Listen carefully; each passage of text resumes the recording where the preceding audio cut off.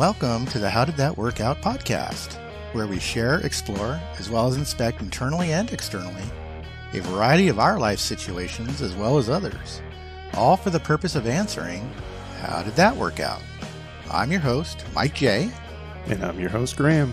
Let's get into this.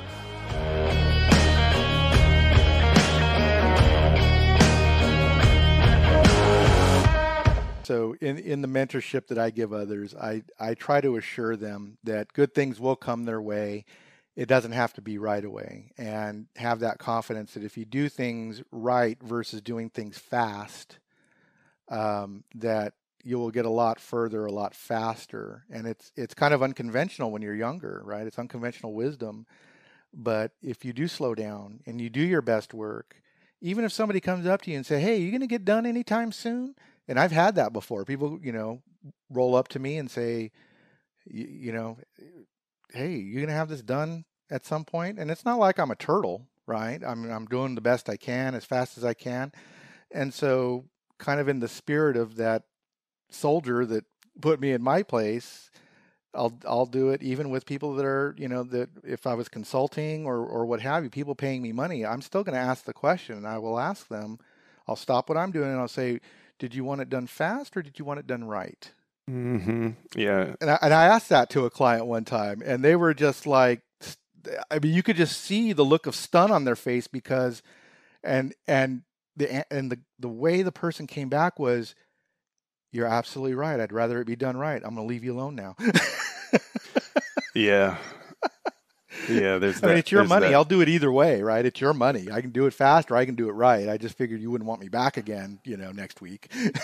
Yeah. And I think it holds that the person who does it right is the person who gets a lot more callbacks. Yes. Yeah. For new work rather than fixing your mistakes from before that you should have fixed before because that's what you were getting paid. Yeah, that's right. So, yeah. No, and again, the mentorship, I almost feel like it's like your duty, right? I do. I feel like it's a duty. If you have an opportunity to mentor somebody, somebody who's junior, or maybe even somebody who's experienced, and again, if I'm going to do an active mentorship, I'm going to ask permission.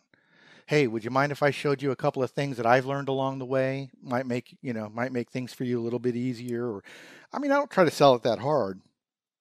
I'm just saying that I'll ask permission if I'm going to actively mentor. But then at the same time, I also understand that what you say and do, even in groups, small groups, work teams, what have you,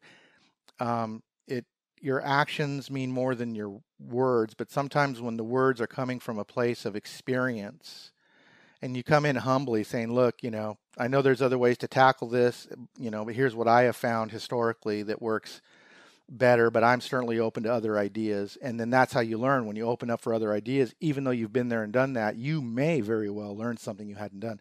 So I see it as a duty that if you are experienced in something, that you look for opportunities to mentor passively or actively, right? I think it's our highest calling is to share knowledge with one another. For more HDTWO content and the latest show updates, like and follow our Facebook page, HDTWO Show, Instagram account at HDTWO Show, and subscribe to our YouTube channel at HDTWO Show. Don't forget to tell your friends.